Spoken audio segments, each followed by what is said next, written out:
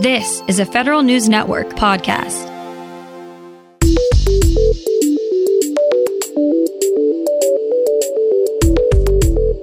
Coming up on today's Federal Newscast, GAO has some concerns about DHS's Inspector General office.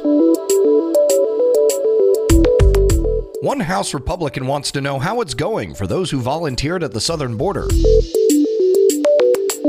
And a new bill in the Senate calls for enhancing AI expertise in the federal workforce. These stories and more in today's Federal Newscast.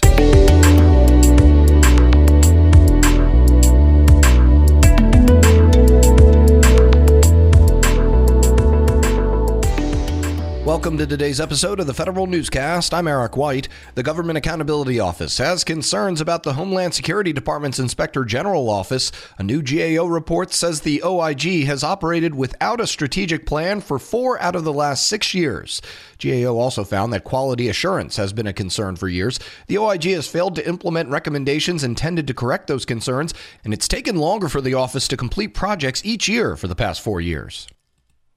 One House Republican wants to know how many federal employees have volunteered to take on temporary details at the southern border.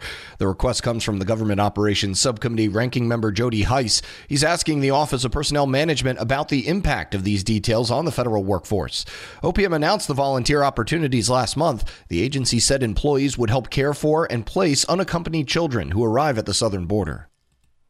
A House committee says it's time to improve the accountability office at the Department of Veterans Affairs. More from Federal News Network's Nicola Grisco. Members agree the VA Office of Accountability and Whistleblower Protection is underperforming, but they can't yet agree on what they should do to improve it. Congressmen are debating 2 bills. One strives to give the VA Accountability Office more independence. Another would give the Office of Special Counsel the direct authority to investigate whistleblower retaliation. Oversight groups say Congress should adopt both sets of ideas because the office isn't meeting whistleblowers' needs. Nicola Grisco, Federal News Network. Senators Gary Peters and John Thune introduced bipartisan legislation to help the government remain competitive in employing artificial intelligence talent. The AI Scholarship for Service Act would provide scholarships to college students studying AI and related fields in exchange for service in the public sector. Peters, chairman of the Homeland Security and Governmental Affairs Committee, says the U.S. needs to be better prepared to compete with countries like China that are prioritizing investments in AI. He says this bill will also strengthen national security and ensure the technology is used ethically. The Pentagon is one step closer to filling out its ranks of top political appointees. Colin Kahl, the president's nominee to serve as Undersecretary of Defense for Policy, narrowly cleared a procedural vote in the Senate yesterday. Vice President Kamala Harris had to cast the tie-breaking vote. Kahl still needs a final confirmation vote before he's confirmed to the post. A former leader of one of the Air Force's most prestigious research institutions facing criminal charges will now go before a general court-martial. Federal News Network's Scott Maucione has details. After an investigation by the Air Force, Major General William Cooley is facing a sexual assault charge under the Uniform Code of Military Justice. That charge will now go before a general court-martial. Cooley was removed as leader of the Air Force Research Laboratory in January of 2020. The charge stems from a 2018 incident in which Cooley allegedly kissed and touched a female victim during an off-duty encounter. No date has yet been set for the trial.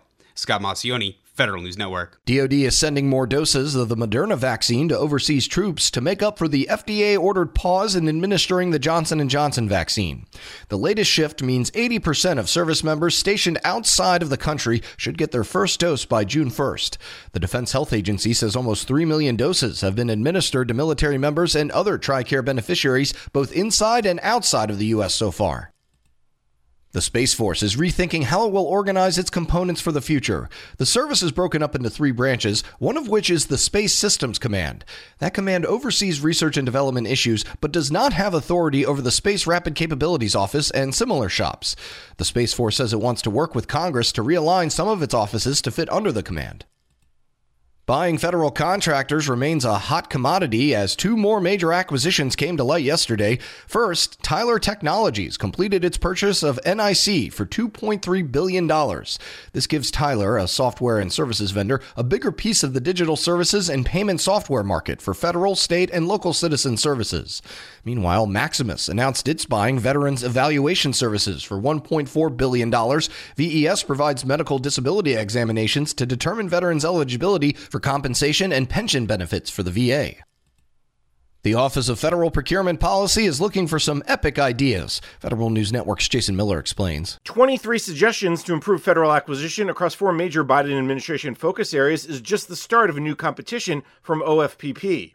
The Federal Procurement Office is seeking ideas from experts around sustainability, supply chain diversity, workforce, and general operations. OFPP says it created the EPIC Challenge to bring together a bunch of smaller ideas that could create innovations to transform parts of the federal procurement process. The most popular idea so far? Digitize data to support market research so it can be shared more easily. Jason Miller, Federal News Network. Medical insurance provider Humana should repay the Centers for Medicare and Medicaid Services nearly $200 million.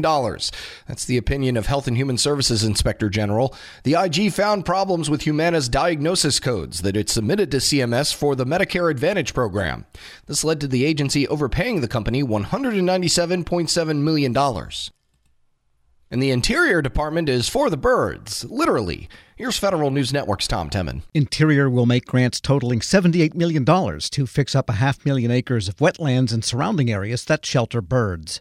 Funds will funnel through the Fish and Wildlife Service and through state and local organizations with grant money of their own. Last year, the Trump administration approved $120 million for conservation projects. Additional money from so-called duck stamps, required for annual hunting licenses, will help conserve 2,000 national wildlife refuges. The enabling legislation dates back to 1989. I'm Tom Temin. You can find more information about these stories at federalnewsnetwork.com. Search Federal Newscast. Subscribe to the Federal Newscast on Podcast One or Apple Podcasts, and stay up to date on your agency's response to the coronavirus with our coronavirus resource page. I'm Eric White.